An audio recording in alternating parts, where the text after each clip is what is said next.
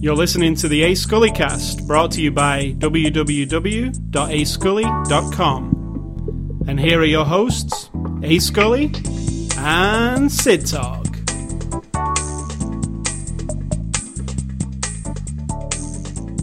So Sid Talk is my before the after the show discussion question for you. What ever happened to the amazing TV show Project Greenlight? I nearly said Runway. Greenlight. It was a show from... Oh, you aren't actually asking me. I'm just going to describe what this show was, because maybe people saw it, maybe they didn't. I think probably most people didn't. It was a HBO show to start with, in the early 2000s, and it was Ben Affleck and Matt Damon were responsible for putting the thing together. And it was to encourage filmmakers to... It was like a competition for filmmakers to enter. And the prize at the end was they would get your film made. There was 3 seasons of it. 3 films came out of it. Stolen Summer, The Battle for Shaker Heights, and the final one was Feast, a horror movie, which that's probably the one most people saw, because they publicised that one highly. It disappeared. I love that show. I've actually got the 2 seasons that they put out on DVD. That 3rd season was never released. You can't see it anywhere. You have to go and download it off a torrent or whatever. What happened to it? Did you enjoy it? I did. I think that it began to feel a bit Hollywood fakey to me by the time Feast came around. Like, it was obvious who was going to be picked. And the idea is they wanted to pick a script someone wrote and make it into a movie for $1 million. They wanted to tell the Weinstein guys, yes, good movies can get made for $1 million, and it doesn't have to be somebody who comes up through the ranks and has to be a Hollywood person. So they started by having people just submit scripts. They weren't looking for filmmakers. They were just looking for scripts. And the problem with that first season one was they picked a script that they liked, that won, quote unquote. But that guy was not like a director or a filmmaker at all. He just wrote, but then they had him be the director. And I think it was kind of a debacle. It seemed right. Pete, that was, wasn't it? Was that Pete? I think so. He's almost, from the footage that they show you of, because when he does, how the show works is, they do one show where they show you all the submissions, and then they pick somebody, and then the rest of the show is following the guy who won, and through the process of making the movie, casting, all that stuff. And that guy looked like he didn't look at home. He looked out of his element the entire time. In fact, there was one scene, and I remember it to this day, where he was in that room, and his head was on the desk, and it looked like he was sobbing to himself. It looked like a nightmare for everybody. And the John Gulager one, even, the Feast one, it didn't look very smooth, because he had some ideas, they had some ideas. It became apparent it was a bit contrived to me. Yeah, I think Hollywood's not going to let you just come in here and write a movie. It's going to be what we say. And everyone's already in place, all the crew, all the cast, pretty much. It did seem like that in the 3rd season. Absolutely. That 3rd season, it seemed like they picked this guy, John Gulager. He's going to make this film. But let's remind everyone, he's actually the son of a very famous guy. Clu Gulager. Correct, who's from, like, Westerns and... Correct. So to me, it was obvious that he was going to be the guy that they chose the whole way through. But the whole scenario of him making his movie and the politics of it, you could tell that he didn't really have any say, hardly. It was just, you do what we say, and we're giving you this opportunity, so make this movie, and thank you. Kiss our butts. And we need the product at the end. But you loved it. Because it was about making movies. And the drama of it. It's like, you like Project Runway, which is actually from the makers of the reason it's called Project. You like Project Runway. You're not a fashion person. You don't wear fashion.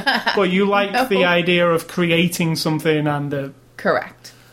And I like the idea of being out creating a movie. It seemed the perfect thing, and Matt Damon, and, it was the perfect show for me. I loved it.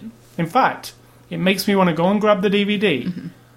I think the second season was my favourite, the Battle of Shaker Heights one. Because that was the introduction of who? Shia LaBeouf. Right.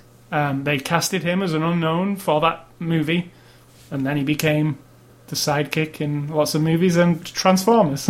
Correct. But It makes me want to go and dig out season 2 and just watch it, because I don't remember it really, and I don't really remember the film that well. So that's our Project Greenlight discussion. And you can get those first 2 seasons on DVD. They're not cheap though, because they don't make them anymore, so you have to get a used one. Well, if you have HBO on demand, do you think they'd have it backlogged? It isn't on there either. It was one of them shows where the Weinsteins... and then the Weinsteins sold, and then that got sold. Somebody else owns it, and so it doesn't kind of exist unless you go and seek it out. Right. So, and that's the reason that season 3 never became of anything. It got lost in that shuffle of Weinstein buyouts. So, it is Saturday, December the 28th. We hope you had a Merry Christmas, or Hanukkah, or Kwanzaa, for a while. all those things. All those. I don't think those are the only 3 holidays that happen. How about a happy winter, whatever you do in the wintertime? Happy celebration, or if you're somewhere where it's summertime, then whatever the summertime celebration is. And if you don't celebrate, we hope you had a happy week. So, it's it's not January, it's December the 28th. Oh my God, you're like... 2013, and this is the After the Show number 306. The movie we're looking at this week is Elysium. This is a 2013 movie and released on Blu-ray on the 17th of December, so just in time for Christmas. It's rated R. It was, but now it's too late. If you haven't purchased it yet. You can pick it up with your gift certificates or whatever you got for Christmas. So it's R-rated. The tagline for this movie is "He can save us all." And it's from our friends at Sony. We looked at the Blu-ray release. Sid Talk synopsis for Elysium. We're still letting me do the synopsis? Synopsis. Because you're not going to approve. No, it's fine. Go on. It's kind of hard to describe, except it's future, rich people in the sky, poor people on the ground, and it's very, very disparaging. However, the thing in the sky is crumbling a little bit, politically, and the thing on the ground is pretty shitty. And then, of course, there's one dude who's growing up in the poor side, on the ground. And there's something, I don't know. The ground being Earth. Yeah, yes. Yeah. On the ground is Earth, where we all are. And the Elysium being And he's been told station. by a nun at some point that he's special and he'll do something great with his life. And we just follow him basically as he makes his way to the sky. Yes. In a nutshell. Yes. So, in a synopsis. So Elysium is from Neil Blomkamp, who did District 9, which was one of my favourite films of 2009, and possibly one of yours. Possibly. Nominated for Oscars. It was a fantastic sci-fi movie that was unlike, in my opinion, any other sci-fi movie that had come before, because of its realistic and political kind of tone. Elysium continues that. Mm-hmm. The political tone, at least, and the... It's like your movie-watching brain is telling you this is like things I've seen before, but then your brain is saying, but it's not doing it quite the same. Right. It's very realistic. It's realistic, but then it's not. Obviously, it's got, like, huge sci-fi This one's a little factor. less realistic. A lot less. It's got huge sci-fi factors going on, but I wouldn't say it's realistic, really. It's got some elements that are based in reality, like some physics are, and some look of there are things. questions to ask where there's holes in hell this. yeah, there's a load of holes, but when I like a movie, I don't poke the holes. Now, I really hard. liked this movie, but let me say, I think District 9, I liked District 9 better, and I'm going to say because of this. This movie I really like. I love how it looks. This guy, Neil Blomkamp, has got a fantastic... of making sci-fi things look absolutely real. They don't look like, oh, that's a weird thing. Like, there are ships in this, and I was watching very closely, like, a lot of it's filmed... It looks like where District 9 was filmed, actually, but as we learn, it's not exactly. But... there's hovering vehicles that look exactly like I would think they would look if we had them in our world. Weapons, just a blend of real... robots looked... robots that Pardon me, here comes the F word, but they were fucking amazing. Amazing. I was watching them like, there can't be a person in there, but they move just like people. Motion capture. And then if it's CGI, but then if you watch District 9, I'm not comparing the movies, but the tech that he brings with him and whoever he... hires to work the for him. Guys. Do they do the CGI? Yeah, they do Or do they just do the hardware? They did the CGI as well, and for District 9. It's amazing. Like, you have never seen robots look at... I mean, AI... Or iRobot, even. iRobot, that's one thing. They look good, but they still look a bit... They don't look fake CGI, but they don't move like a natural human. Everything that's sci-fi in the real world, on the Earth part, looks like it should be there. Yes. And we should say it's 2154, so we're talking about a long time in the future, 140 years in the future. So I really like... I love sci-fi. It's a real soft spot for me. I like it better than horror. It's just a thing that really connects to me. I like me too. The thought of the future, and I like looking for, that technology is really close to our technology. You know, I like seeing parallels to us. But what did I point out? It's 140 years from now, and still everybody's using keyboards. It doesn't seem... Because we're already trying to get rid of them right now in 2014, yeah, 13. Like speaking to stuff. But so, you know what it might be, though? 150 years from now, we've tried, and it seems keyboard's the best way. Like it is. You know, because we have all this voice activation. And their programming looks very similar to what programming looks like now. It did. C:, still had that on there. But... those are just holes that you don't want to poke too hard. Now, this District 9 has a real political message to it. Yeah, and it's social. It's message. most of its core, and it really makes you. I felt on District 9. It's the core. It's the fruit. It's the skin. It's the stem. It's the tree. Now it's this the whole one, thing. And this is the reason I don't like this one as much, but I do like it because I love sci-fi. I'm just going to say, but it's not like a 10 out of 10 because of it. It has this political message and it has this amazing imagery, but when you boil down the actual what happens, it's a Hollywood movie. It falls into all the Hollywood things, let's have a fight, let's do some shooting, it's less of a interesting story to me. And this movie, I have to say, has one of the bad guy in this movie, who's played by the hero of District 9. I can't think of anything better than that. I disagree. I don't think he's that good, but... To me, he blew me away. Every single shot he was in, every single scene, I was like, holy crap, that's amazing casting. Nobody knows that guy, hardly. But that guy is, creepy as shit. He's violent. Who knows what he's going to do? Yeah. And I bought it, and there's a scene...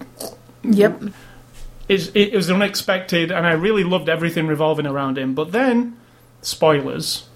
Spoiler, do not listen to this if you have not seen the movie. Then, it comes down to a fight and some falling, which I hate. It's a Hollywood trope that I just can't... And an explosion. Yeah, but I can't... It feels lazy to me when you've got a bad guy, and I know we're watching James Bond films. That was better. That was a subtle, slow... quiet thing for such a huge bad person in the movie for them to go. There's one death in the movie that I liked because it was like, whoa, what that was it? Mm-hmm. But not in a way where it was like, oh, I feel cheated. More like, that's kind of fair because she kind of deserved it. But 90% of the sci-fi films I see, this is right up there. I mean, it's really top level sci-fi. It's just... the story really falls into that. We got to have a fight now. We've got to shoot each other now. We got to do what Hollywood movies do. We've got two guys in exoskeletons. They have to fight each other. Yeah, and I like that kind of action. But it felt really shoed in there. Yep. Where I was more like, no, let's have more of the political intrigue between these two places. It's really interesting to me, but then they kind of backshelved that and then went for action. But what did the actual director who wrote the movie say? Yeah, and now I get it. He likes the action and the explosions 51% more than he does the rest. I mean, he likes that 51%. So then it makes complete sense. Yeah. And that's the final words from the director in the documentary that you see on the making of on the Blu-ray. And then I was like, okay, I understand now. But what was you doing in District 9? Because in District 9, yes, it had its share of action, but I felt more of the story.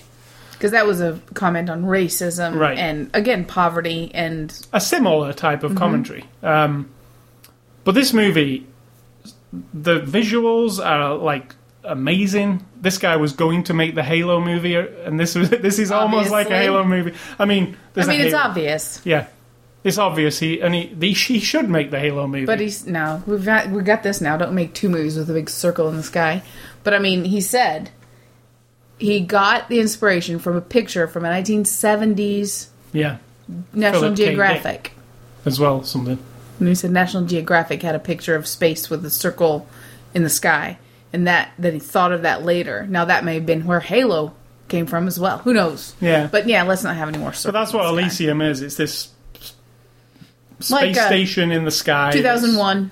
You know how it's round so that it does its own gravity and stuff. And it's but a it's paradise humongous. that you can go and live there. And also the other thing that is they have like these special beds, and you lie on this bed, and it cures you of anything you've got: broken bones, cancer, everything. You just lie on the bed, press the button, and you're cured. Now that's relegated to people on Elysium. People on Earth can't have that bed for some reason. I was thinking, why can't they just have a couple of those beds? Same Why can't Elysium send a couple of those beds down, and at least that would help some people? But no, there's none of that. So they're the holes that I was like, really, But then that's the political thing of rich people are selfish assholes, and they just keep their elitist thing, and let everybody else suffer. That's his commentary. Yeah, that's the commentary. Because no person on Elysium never is compassionate or tries to help. Not one person. They just forget that anything else It's is not like there's even a movement on Elysium No. to ease the pain of people on Earth or any. He introduces nothing of that sort whatsoever. So everyone in his They're just mind selfish assholes. who's like the elite, closed up, political wranglings people, that's all there is up there. And everyone on Earth then is like dirt poor. There is no medium. No. And also, okay, here's a couple of holes. I'm just going to put this out there.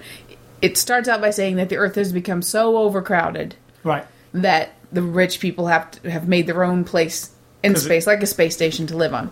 If it's so freaking crowded, why does he have an apartment alone? She has an apartment alone. They're pretty small apartments. There would be no people living alone, though. If it's so overcrowded that people have to leave the planet, that they haven't found one patch of land somewhere to live on.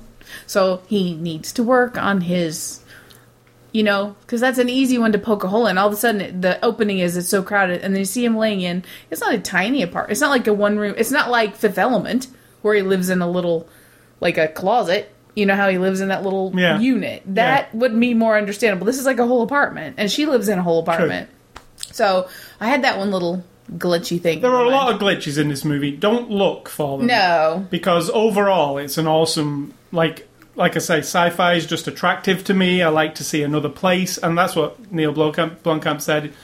He likes to take you somewhere. This definitely takes you somewhere. He takes you to this shitty Earth version of Earth, and it takes you to this amazing...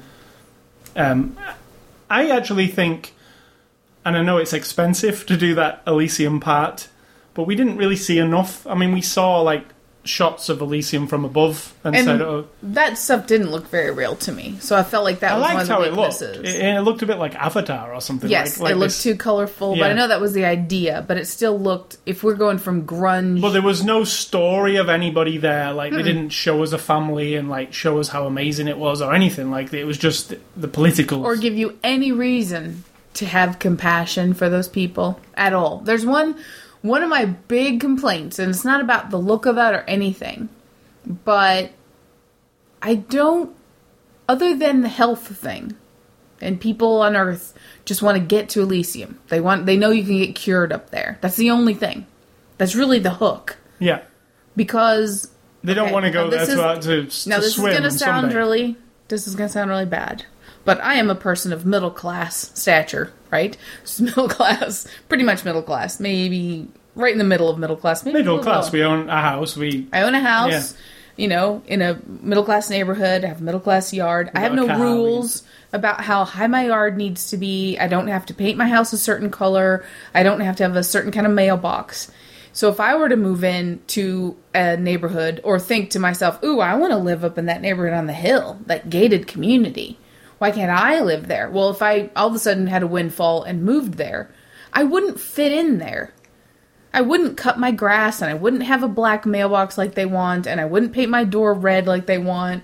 I wouldn't fit there. So the idea that all the Earth people who are all dirty, all poor, all kind of like chaotic and like criminals. It paints it as everyone's a criminal, everyone's dirty, it's really dusty and gross. What are you going to do? Go up there and make it like that?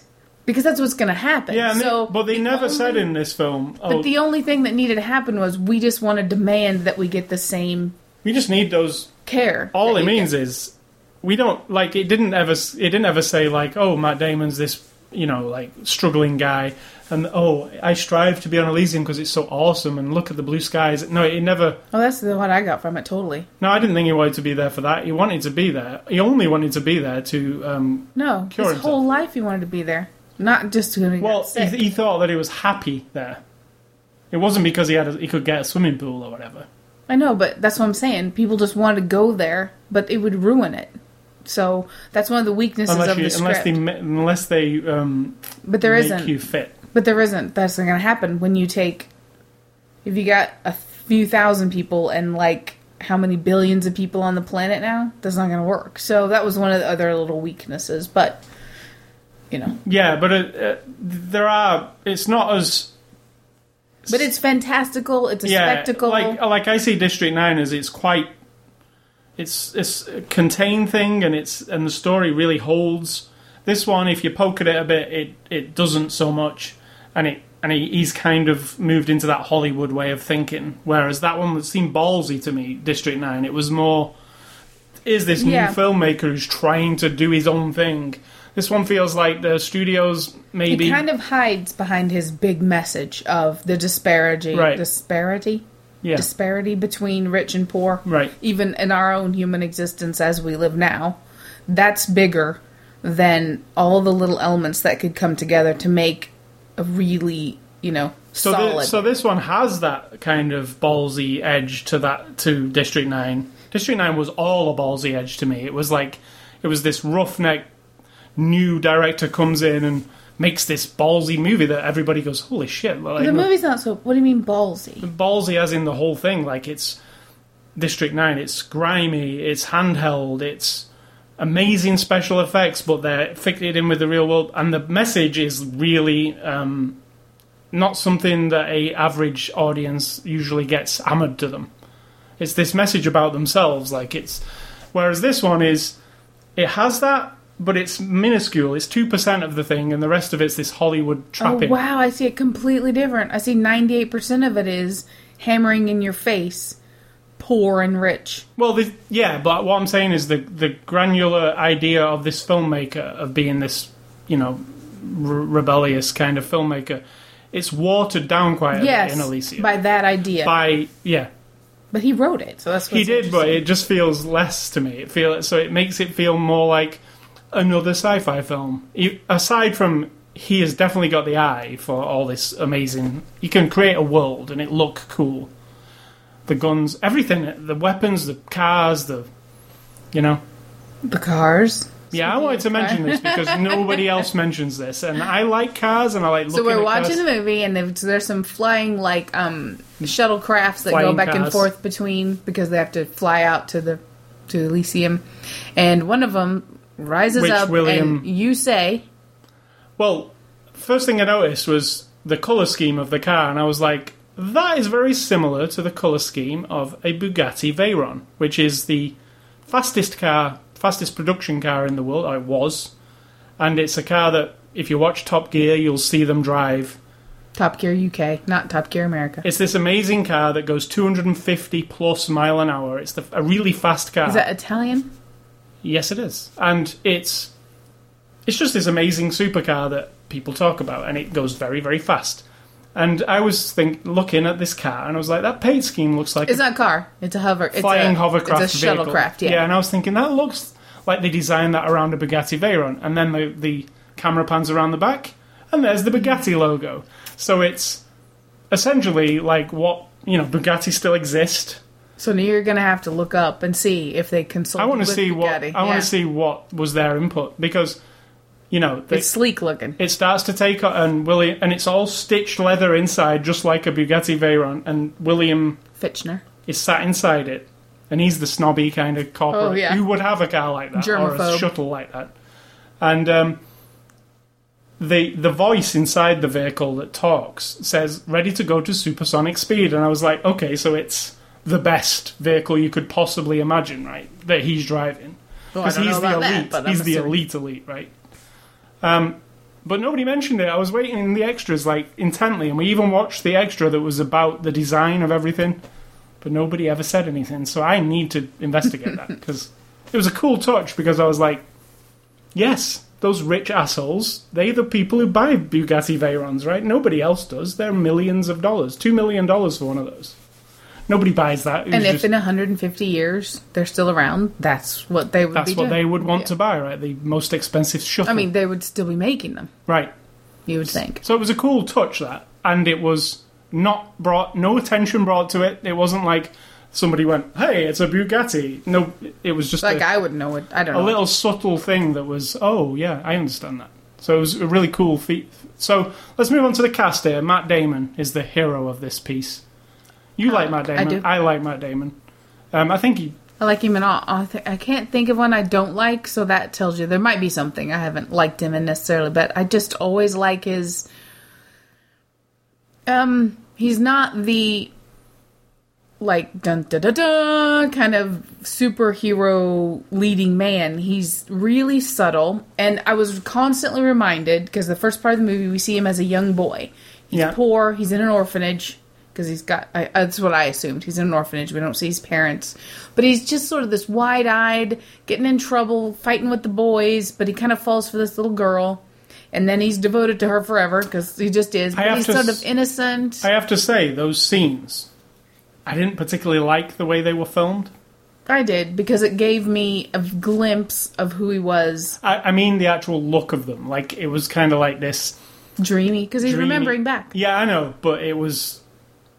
I don't That know. made sense. There was something about the look of them I wasn't. But it was all keen on. just him, in moments of now, he would in his mind, he would go back. That's where I just assumed they looked like that. But then throughout the rest of it, once he's a grown man and we're watching him, I'm constantly reminded that he's not an overcomplicated guy. He was just that young boy who had problems following the rules, and he's totally, like, not just in love with this girl, who now is a woman or anything, but just like...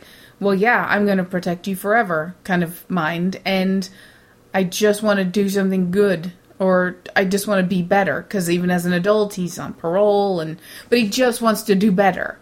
And I kept seeing the little boy, and I thought that was really well executed. It's funny when you watch a movie like this where the message is the rich assholes, or the rich, not all assholes, but the rich people and the elite and us. Yeah. And when you got somebody like Matt Damon, who actually could fit into both of those places, because we see him as like, oh, he's a film star who's got gazillions of dollars, but also he seems to us like the everyman, like he's that kind of actor. Oh, I disagree with that a little bit, because I see him as a multimillionaire actor all the time. But so. he could be in both places. No, I think he would be up on Elysium. He definitely would, wouldn't he? And he'd have the... But he might be one of the people who quietly starts a movement Right.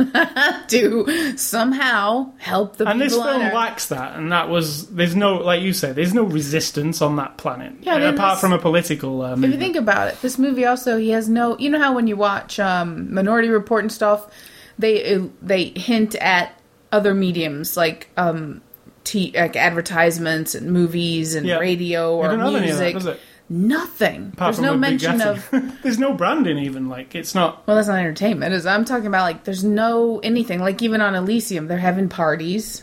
Yeah, it's not... They have a golf course. But there's no, like, other entertainment. It's very sparse. Yeah, it's not, The like, lives are not... super... Yeah, life isn't commercial. very rich. It's either that you are so dirt poor that you go to work and slave away every day in a factory where you're making things like robots for the police. You're making things to keep you in line. Exactly. Exactly. Which is a science fiction Or you're rich, trope, so but- rich that you're just walking around with a cocktail in your hand and you're playing golf all day. I mean, those are the only two extremes, and there's nothing And else. that's very sci-fi, isn't it? It's the broad strokes, like, of sci-fi a lot of the time. Well, a lot of movies fill in a lot more than that. But So secondly, we got Jodie Foster as Delacourt. And I have to say, I dislike Jodie Foster. I think she was miscast in this movie. I like Jodie Foster generally.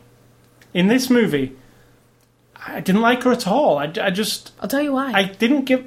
Because of her bad voice. She also was doing a strange accent. And that wasn't why I didn't like her. I didn't ever buy anything about her. I'll tell you why. Because you have no idea who she is. No. We're not told...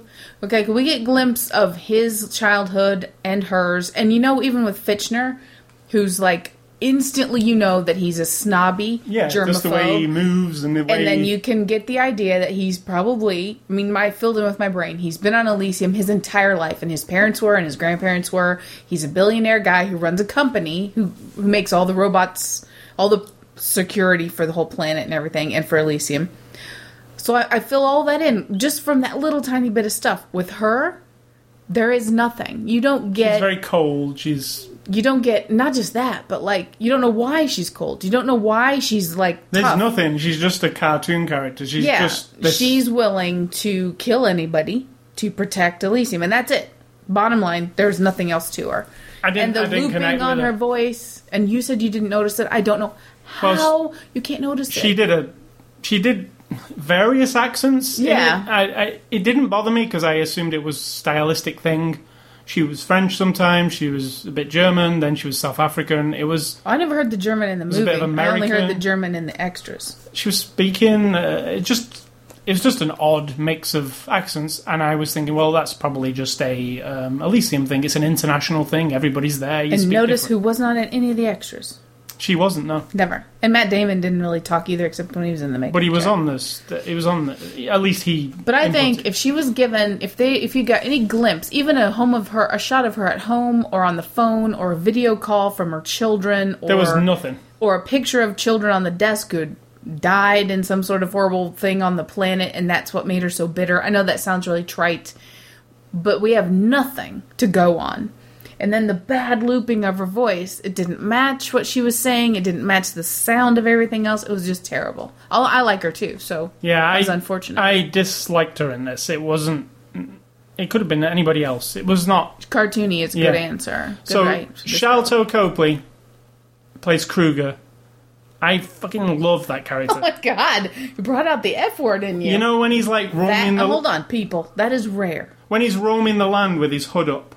And he's this he's an embedded mercenary. Like, I'm not sure about that, but well, that's what she called. Like, don't bring out the embedded people. Like those agents, you're not supposed to use them. He's like an agent. He's wandering. He's this rough mercenary dude.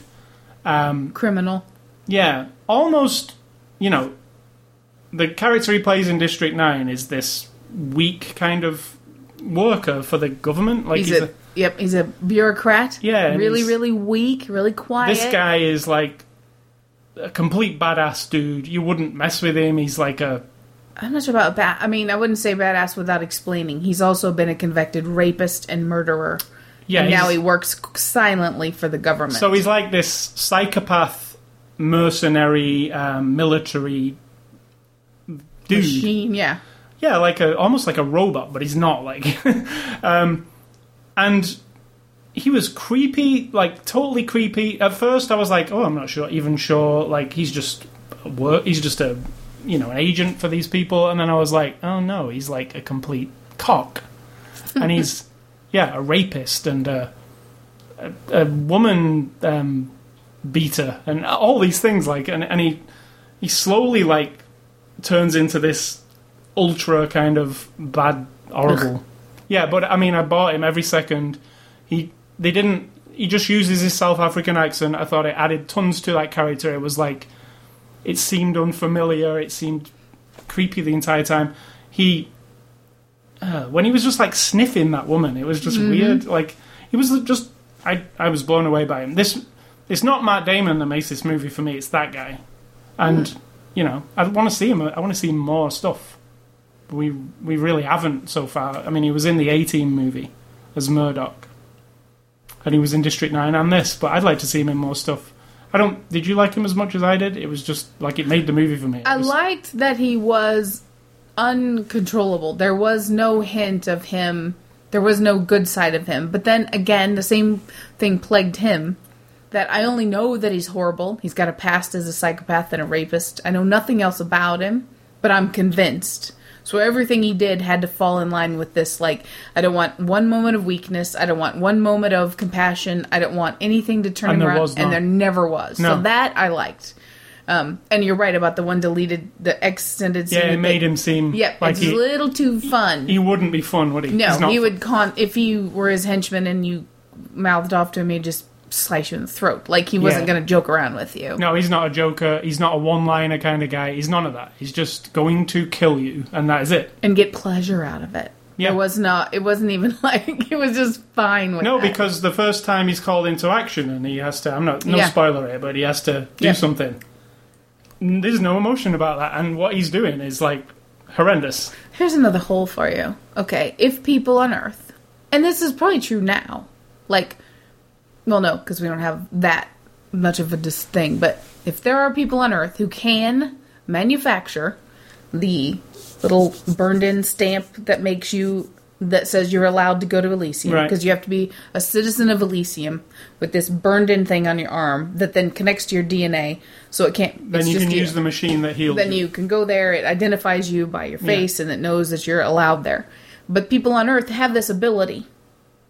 They have the ability, they have all the tools, they can forge every document, they've stolen vehicles, and yet they just sell these things to other people. Wouldn't the criminal guy do it himself? Yeah, you can't look into it.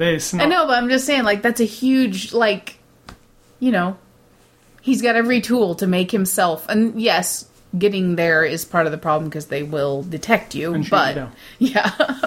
But there again, if you're, it's a difficult thing to, because you can turn up in a ship outside Elysium, and you can all have the correct stamps, but they know that you're all up to, well, suddenly all these people are turning up. Like, you're not, it's... And let's also make it very clear that other than the president, who I think may be Indian...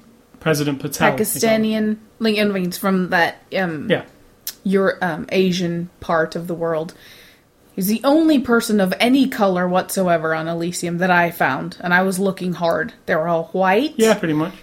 Pretentious, super slick looking, and that was everyone on Earth, except for Matt Damon, every single person that they show you on Earth is a person of a different nationality. We have everything except white people. Yeah, pretty much. So that was another big statement. I felt like it was very obvious. I think that was I want to... Really but it's also really insulting that if you leave the planet, if all the white people leave the planet, then it goes to shit. I think that's a really horrible thing to say about society. Any society. So I was a little bit like, I don't think he thought that through. He was only trying to say, look who the elite assholes are, and look who everyone is who has to suffer. But it didn't come off that way fully to me. William Fichtner played John Carlyle. We just saw him last week, and he was a great bad guy in that. And in this one, he's this kind of, like you say, he's a multi-millionaire... Weasel. Yeah, literally a weasel. Don't breathe on me. Yeah. That's one of his lines. Don't breathe on me. And he's got... And he looks in on a woman and a child and says, kill them. Yep. Kill them, and like, ugh. I don't want to get my upholstery messed up in there, so just get... Yeah, he's an absolute dick. But his character is so opposite of last week's because he was in Lone Ranger as well. So I've always liked him. He just does that one right thing, I think. Diego Luna plays Julio, who is a friend of Matt Damon's. I like him too. You've seen him in what was the movie with Tom Hanks in the airport, The Terminal. That is correct. Yeah, and Argo. He was in. Correct. But, he's the friend, and he is pivotal in the, executing plot. The plans. Yeah. And then I put down, finally, Alice Braga as Frey, and that's... I like her. His friend, girl. And I think she's very convincing. And she has to work with a child, and they have to work in a situation where lots of foul language is being thrown at her, and running and carrying, and the girl has to be pretending to be, passed out or in a coma all the time. And I thought that this woman, not only is she good, like, in every time she's talking, but that whole thing I thought was, like, kind of masterful. Because if you think about it, you got movie scene going on and running in the dust and people pretending to shoot at you and people yelling, and you're carrying this little girl and you have to be like, calming to her and all that. And those scenes with Kruger where he's being an absolute knob to them. Yeah. And he tells, like he just said, I don't want to... I don't believe in violence in front of children, so close your fucking eyes. Yeah. And then proceeds to punch a woman in the face. It's like, ugh. So, directed by Neil Blomkamp, as we said before. He did District 9. He also did this short film called Alive in Joburg, which was the thing that Peter Jackson saw on YouTube. And it was a little short film, and it was set in Johannesburg, and it was an alien invasion. And it looks very similar to District 9, but kind of cheaper. Peter Jackson saw that, and then District 9 became a thing. So he gave him his start. Makes me want to watch District 9 again.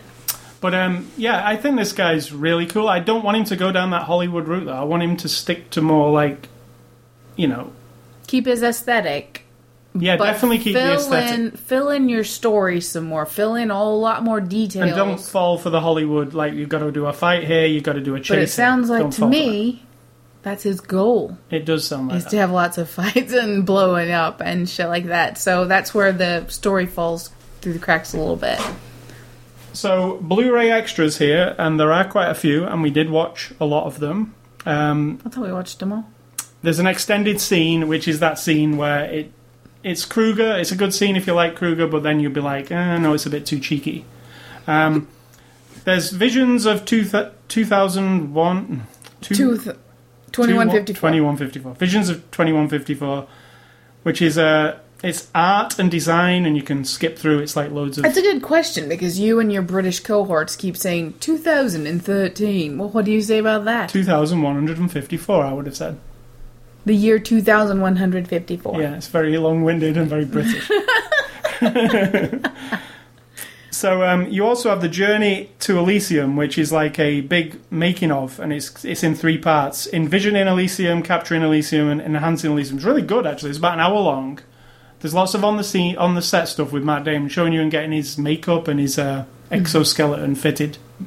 Lots of how it came to be. I liked that as far as a making of goes. They filmed a lot of it on this garbage dump in Mexico City, and it looked pretty nasty. There's also the visual effects of Elysium, which I really like, but they didn't mention that Bugatti, so I give it less points for that. There's a lot of stuff, actually. It's a bunch of featurettes, but there's no commentary, which I like to pop this in again during the week and listen to the commentary, and there isn't one, and I would have liked to hear this one. So there's a bunch of stuff. It's a good movie. In conclusion, I'd recommend it. It's a fun one. Yeah, definitely. I mean, it's fun. It's got horrible things. Don't poke the holes in it. Just enjoy it for what it is, and if you liked District 9, I think you would like it. I don't know about that. I don't know about that mindset, but I do think that if you like... I disagree with that, because I think people who really would love District 9 wouldn't be the ones like you. You're more open-minded. You can accept them both. This one's going to feel way less independent than District 9 did. Yeah. So I don't agree This has with that. enough good things for me that I looked over the rough parts.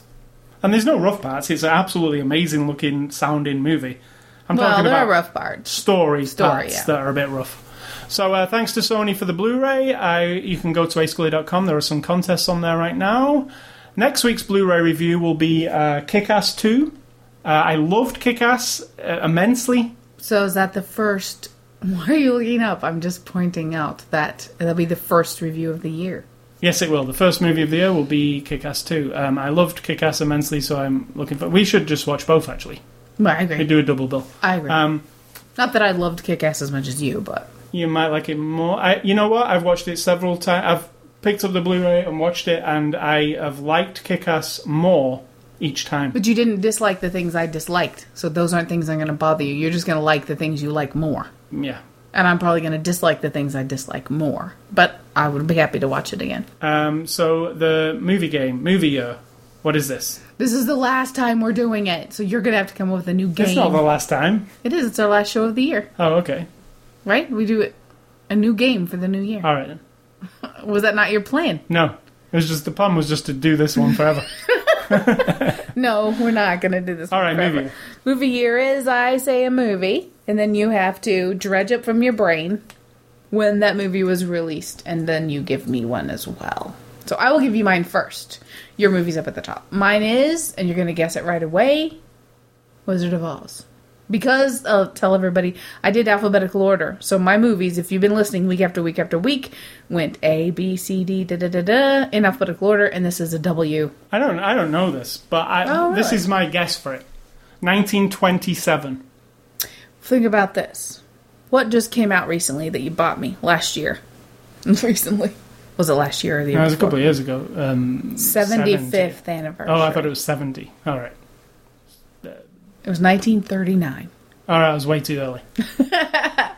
All right, mine is based on this week's movie. And it's a movie starring Jodie Foster, and it's a sci-fi movie. And it's Contact? Called, yes, amazing movie, actually. Contact. I'm going to say 2000. Nope. 1997. Oh. Robert Zemeckis movie. It's really, really good. That's a little Jodie Foster weird. in a good... It's a little weird. Yeah, so and I like that it's a little weird. don't think that you're going into Jodie Foster sci-fi movie with anything less than a little bit of weirdness. And that's what I really like about it. It threw me... I had no idea what was coming. It's And methodical. It's like a paced movie that has its little... You gotta just take it. You just gotta let it wash over you. So movie recommendations for this week. I will give you two based on Elysium. My first one would be Johnny Mnemonic, because this movie Shocking. has some strains of Johnny Mnemonic in it. Absolutely. A little bit of Johnny DNA in there. Yeah, and also Starship Troopers, because this movie also has some Starship Troopers in it, I think. And that would be the way the world is, like, organized. Like, I don't mean the rich and the poor, but I mean, like this, you know, what do you call it? Military presence on everything.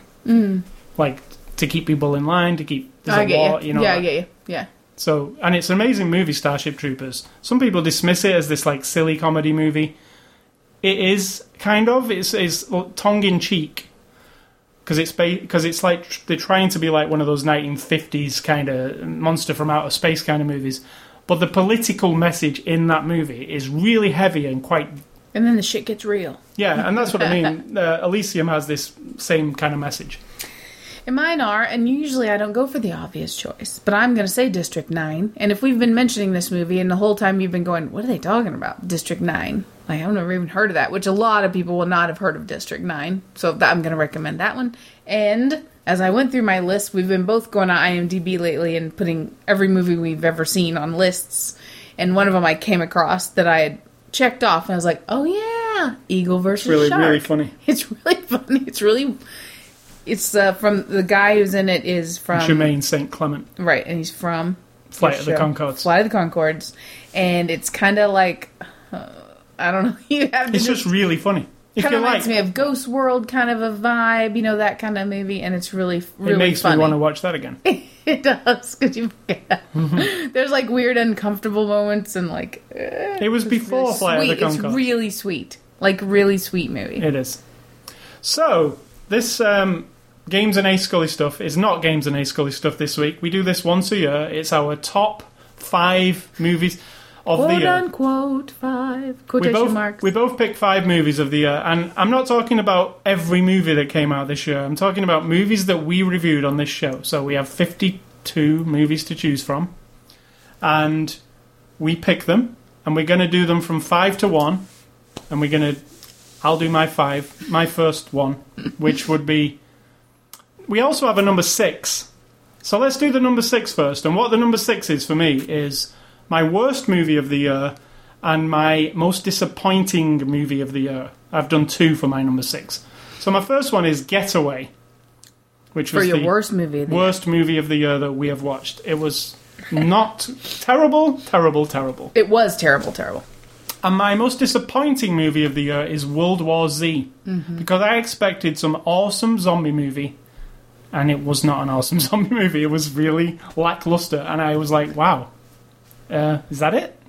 Yeah. You know, 28 Days Later is a way better movie. It wasn't as bad as Getaway in terms of like movie watching It was a experience. well-made movie. But it was just like, oh, I want Walking Dead all over again. I know. I mean, I'd rather go watch Walking Dead again. Like 28 Days Later is this small independent movie, and it blows it away. Like it's just it.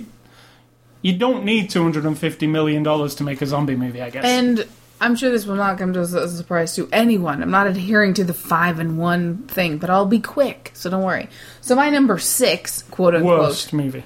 The 3 worst movies for me were Getaway, Gangster Squad, and The Purge, because each one of them was like, I actually, as I'm watching them, did not want to be watching them anymore. Not because it was like offensive or anything. It was just so freaking boring half the time. And I remember thinking, if I got up right now, I don't usually bail on movies, but if I were a bail kind of a person, I'd be like, dude, you can finish this one. I'm not interested. So all 3 of those, Gangster Squad, The Purge, which had kernel of okayness, but no. No, The Purge had a really good concept, I thought, and that was what very interesting concept. But there again, Ethan Hawke has been in 2 of the worst movies of the year. Oh, you're right. Was he in Gangster Squad? No. I liked Gangster Squad, actually. I didn't like it. I thought it was just fun. I mean, I think it had things that I probably, if I listened to back what I said, there would be. But the main thing I remember is I could have bailed halfway through and I would have been fine. So movie number 5.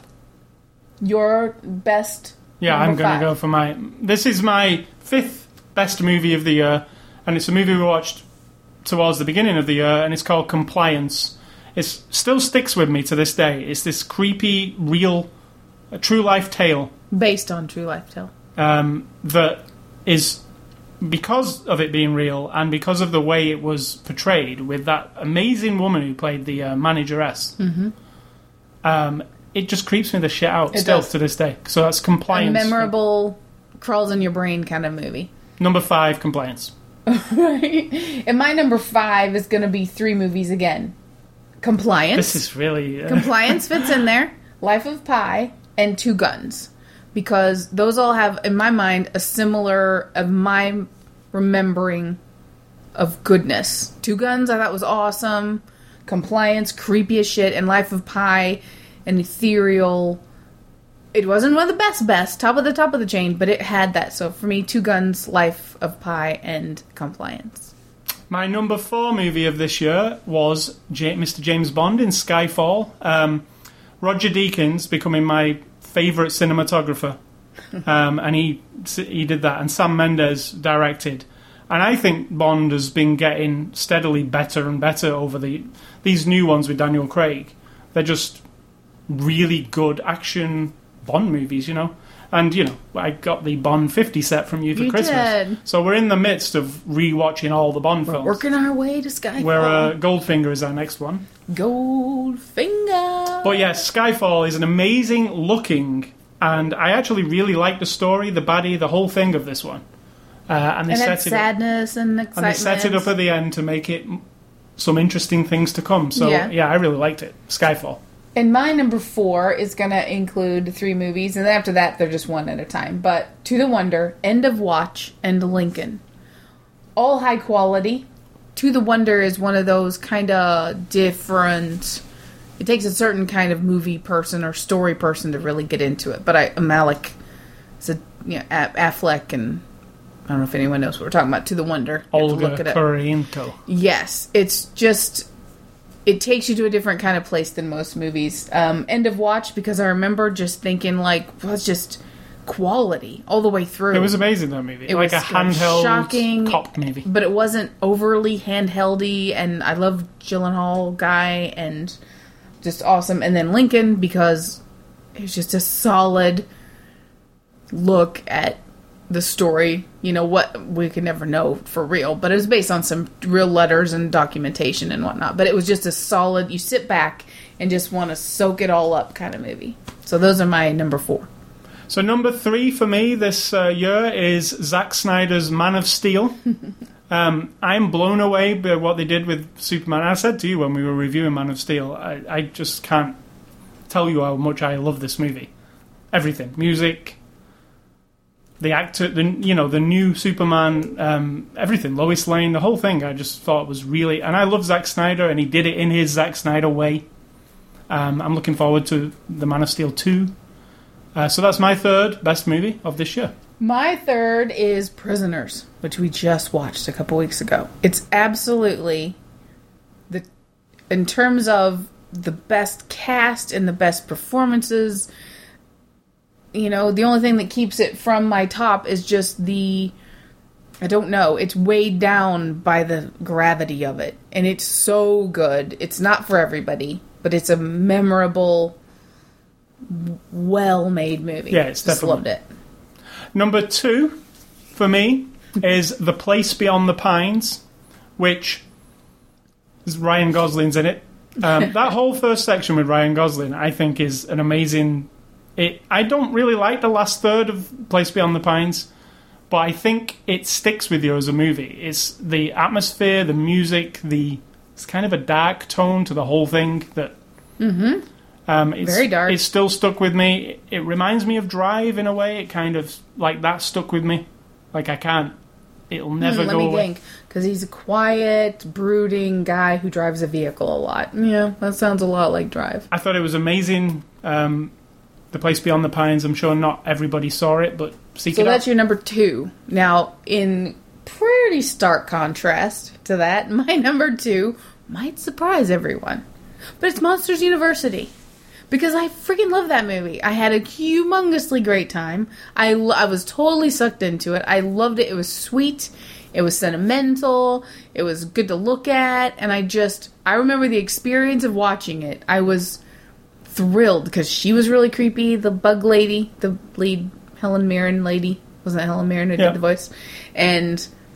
I don't know. I think I love Monsters, Inc. I think it was a really good Pixar movie. Really, I mean, for my year of remembering movies, it's one of the ones that I actually just remember off the top of my head because I really enjoyed it. And I know I can watch it 10 more times.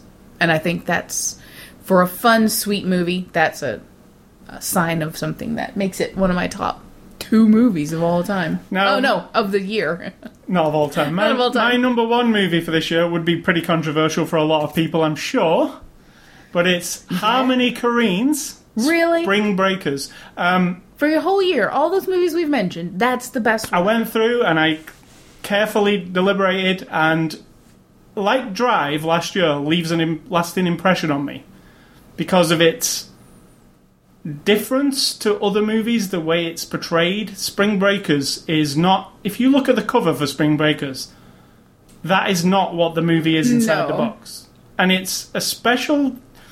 It's a weird type of movie. It's... Whoever they aimed it to for the advertising are not the people who would enjoy it, I would imagine. Because I really enjoyed it a lot. I think it's like... It's one of those movies that I can't put my finger on. It's weirdly uncomfortable. And it's stylistically something that I kind of latch onto. I like the style of it. It's this neon kind of weird dream. Highly indulgent, that kind of style. I didn't dislike it necessarily, but I really enjoyed James Franco's performance. You know what? I would, if he could be nominated for an Oscar for that movie. Oh my god, are you serious? I would. No, I think it was a fantastic performance. It's so far and away from what he is. Yeah, but it's so cartoony. It wasn't a quality performance. I disagree completely. It was like, other than a couple of scenes where it seemed more genuine, the rest of it was just him dicking around with it, like, almost. Because it's so outrageous. The movie's extremely creepy. Yes. I don't know. It's just, I won't forget that movie. And a lot of movies that you see, it's just like... And you're saying it's better than my number 1 movie, which I'm about to tell you? Better than this? For me, it's my movie of this year. I know, but it's better than this? My number 1 movie of the year is Flight. And that is because... To me, it is. The entire time, I mean, it's not colorful, it's not flashy.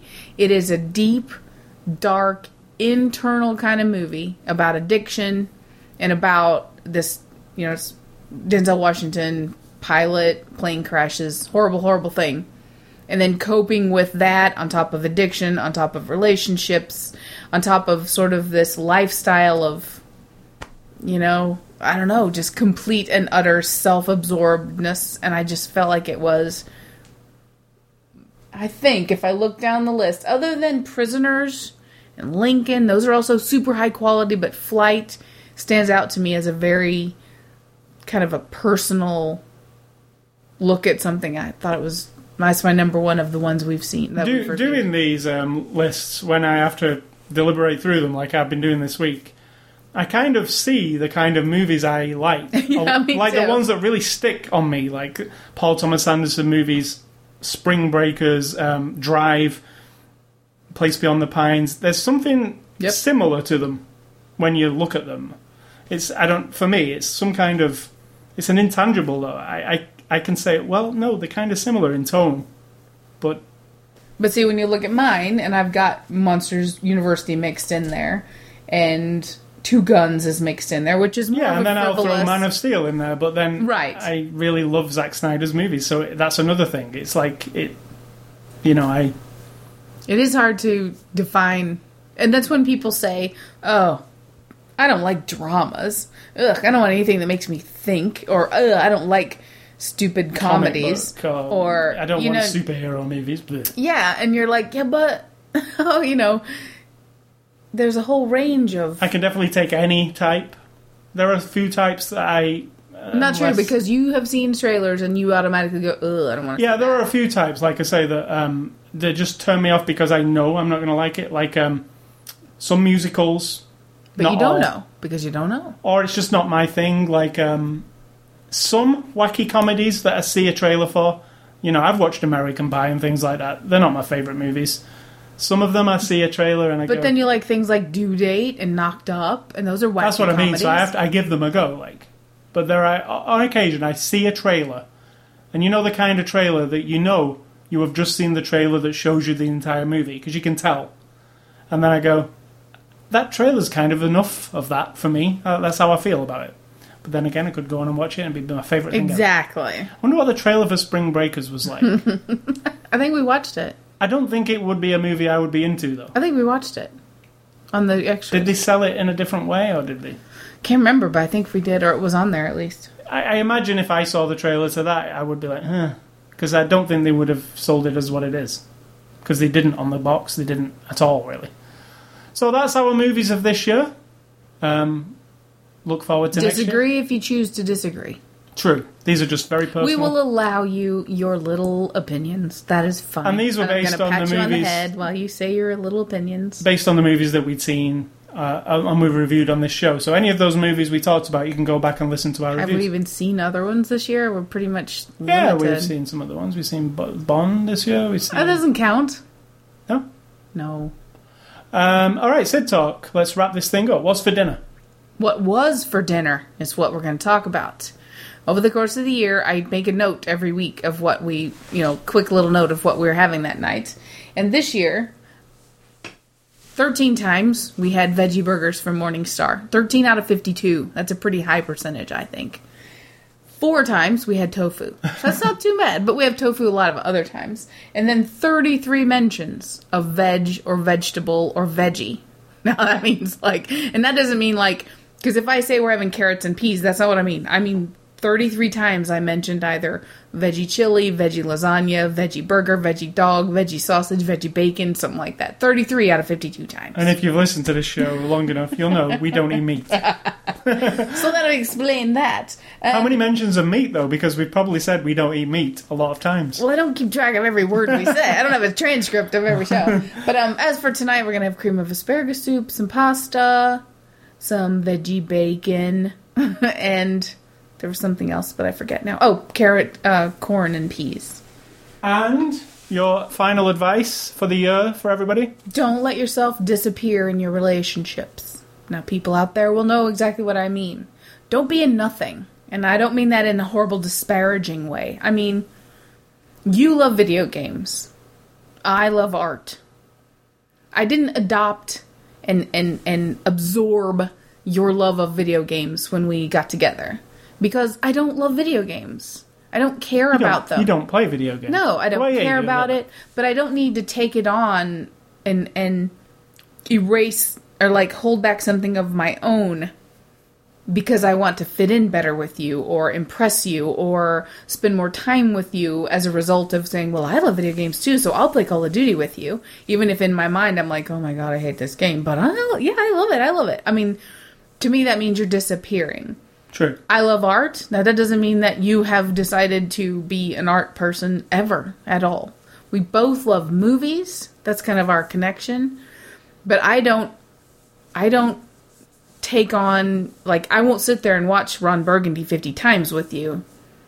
Now, there are women and men. I actually do that sometimes. I know you do. I know. That's what I'm saying. I don't sit there and go like, oh, sure, honey, I'll watch something with you. And you won't sit in there and watch Star Trek with me. And you won't sit in there and watch my Christmas movies with me, all of them necessarily. So you don't disappear into the other person. If you genuinely are inspired to like something that the other person's interested in, I think you genuinely like watching me play The Walking Dead or Last of Us. Those are video games. You enjoy what, but it's not me. You don't want to play it. No, but you enjoy it. Because I like entertainment. Right. I like storytelling. And it is like watching a movie. Exactly.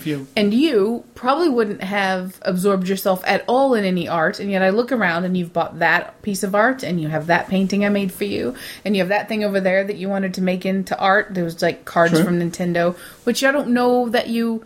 Probably not. Right. So you sort of get inspired by the other person's stuff.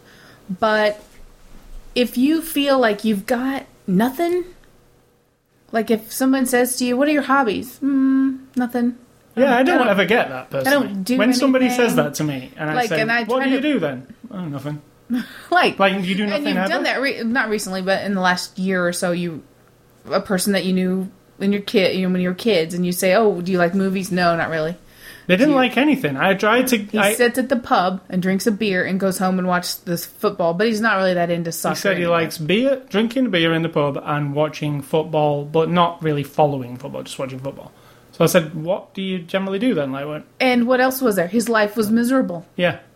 And I just think, I'm not telling everyone that you have to find a hobby or anything, but there's something in every person. There's so many things, though, and... Yeah. And your thing doesn't have to be the thing that the person you're with is interested in, unless the person is, like, all of a sudden you realize, oh my god, I do love playing video games. Holy shit. Well, but it has to be on your terms. I have a friend online, Epic Conspiracy, at Epic Conspiracy. You can follow him on Twitter. Oh, he likes most things that I do dislike, with an intently dislike. He loves wrestling, football, sports... romantic, soppy movies, that kind of thing. There's lots of things that he loves that is so against what I would like, and I'm probably the same for him, right?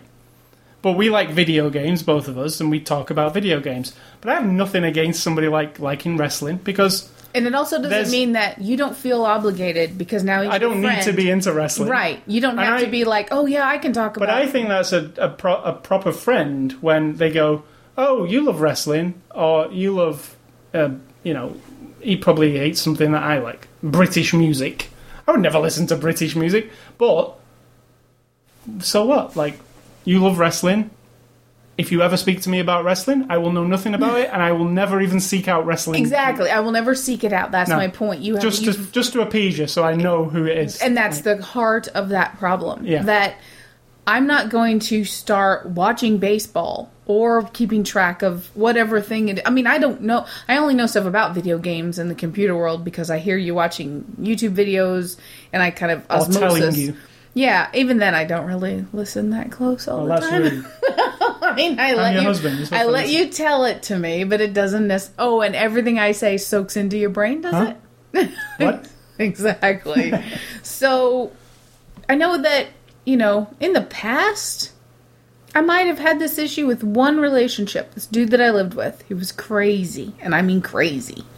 And I was only 20, so I think I tried, he's the crazy musician guy who wants to just hang around in his house and have people come over and da-da-da. And, okay, I'll be that person. I'll be like the hippie chick, kind of just hanging around, and I don't know how to describe every detail of it.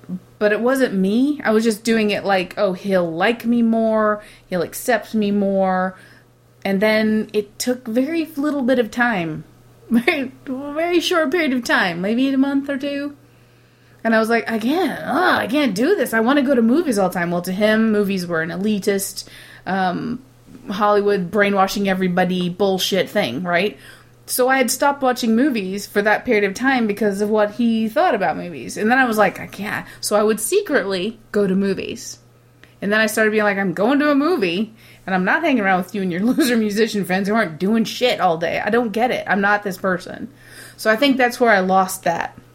Because after that, I never can't, succumb to it again. So before we wind all this up, we didn't mention this. So what did we get for Christmas? I got. What did you get? I got this. True. Did everybody see that? It's a brand new camera. They can't see it's a microphone. And if they only listen to this and they don't follow me on anything else, they don't know that I love to take pictures of everything, including myself a lot.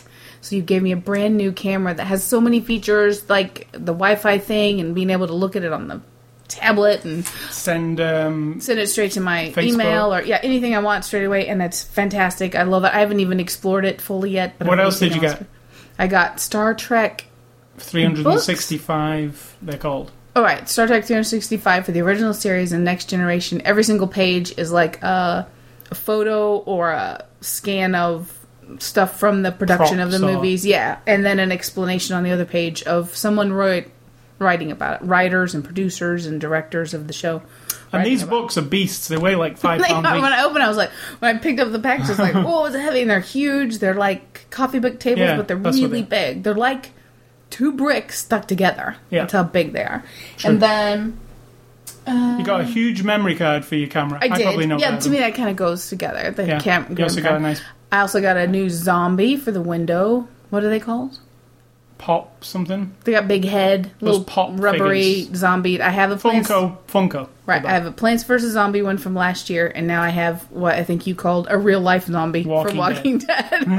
like there's real life zombies, but he's got a screwdriver and he's more like real flesh looking. He's very cool. And what else did you give me? You got a case for your camera? Yes. What'd you get? I got a charging stand for my PlayStation 4 controllers and a controller to go on it. Which is really awesome, by the way. That is one of the best presents to buy me because awesome. I play video games all the time, and charging controllers is just part of video games. And it's so funny because I had bought them in the store a couple weeks ago, and just the day before we opened packages, you said, I'm getting pissed off with this controller because it's not. And then I was like, oh shit, he's gonna go buy one. He's gonna go online right now and buy it for himself. I almost did at some point, but then went, maybe they'll be cheaper sometime or whatever. But yeah, it's awesome. And I got a new DualShock 4 controller, so now I have 2, so I'll never be out of batteries. I also got a Quentin Tarantino action figure from Grindhouse. I have this other Grindhouse Planet figure. Terror. From Planet Terror, yeah, the Grindhouse. But I also have she's called Cherry with the machine gun leg. Yep. I have a figure of her. Now I've got Quentin Tarantino as rapist number 1. Which is horrible, but he's a creepy character. But the reason I got it was, A, it was half price, and don't know how popular Quentin is as a figure, and because it just looks exactly like him. Like his face is Quentin Tarantino's face, which I thought was amazing. I also got the Bond 50 Blu-ray set, which I've always wanted. It's all...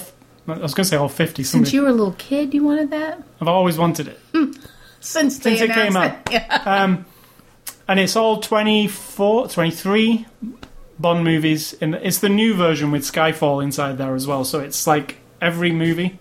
It's really awesome. They're in these coffee table books that you open up and the discs slide in, and there's a picture of each Bond girl. It's an amazing set. We started watching it. They look amazing as well. It's incredible that a movie of 50 years old looks like it does on TV. And then I also got some other presents which I didn't get yet. Gran Turismo. So you sent me a hard drive. You sent me an email from Amazon and said, these are your other things I've ordered. Yeah, because you made a wish list on Amazon. If I buy it on the wish list, you're going to know I got it. So I waited till Christmas Day, and then I ordered them, and the screenshot of my email. And this is what I got. I got a 2 terabyte hybrid SSD hard drive, which, if you don't know what that means, it's a hard drive, a physical spinning hard drive like most of you probably have in your computers, with an SSD also inside it. Now, what the SSD inside it does is it utilizes the use of the hard drive over time, and then it copies all the files that you use a lot to the SSD. So it makes your computer faster over time, like it learns. It's like, oh, he's always opening PaintShop Pro, so PaintShop Pro needs to be on the SSD. So it's a hybrid between normal storage and fast SSD. Sounds fantastic. It is amazing. It will benefit you. Sounds like such a fun Christmas. It's probably going to benefit you because we have a media server which we... yeah, but I don't watch the same things over and over. No, not that side. That we've got lots more storage now to keep TV shows because we have lots of TV shows and they stack up. The other thing I got from you is the Terminator Duology, which is... More movies. All 4 Terminator movies in the Blu-ray box set. And Gran Turismo 6. I put that Terminator thing on my list because it's $20 for all 4 movies. And I was like, that's the best, cheapest box set ever.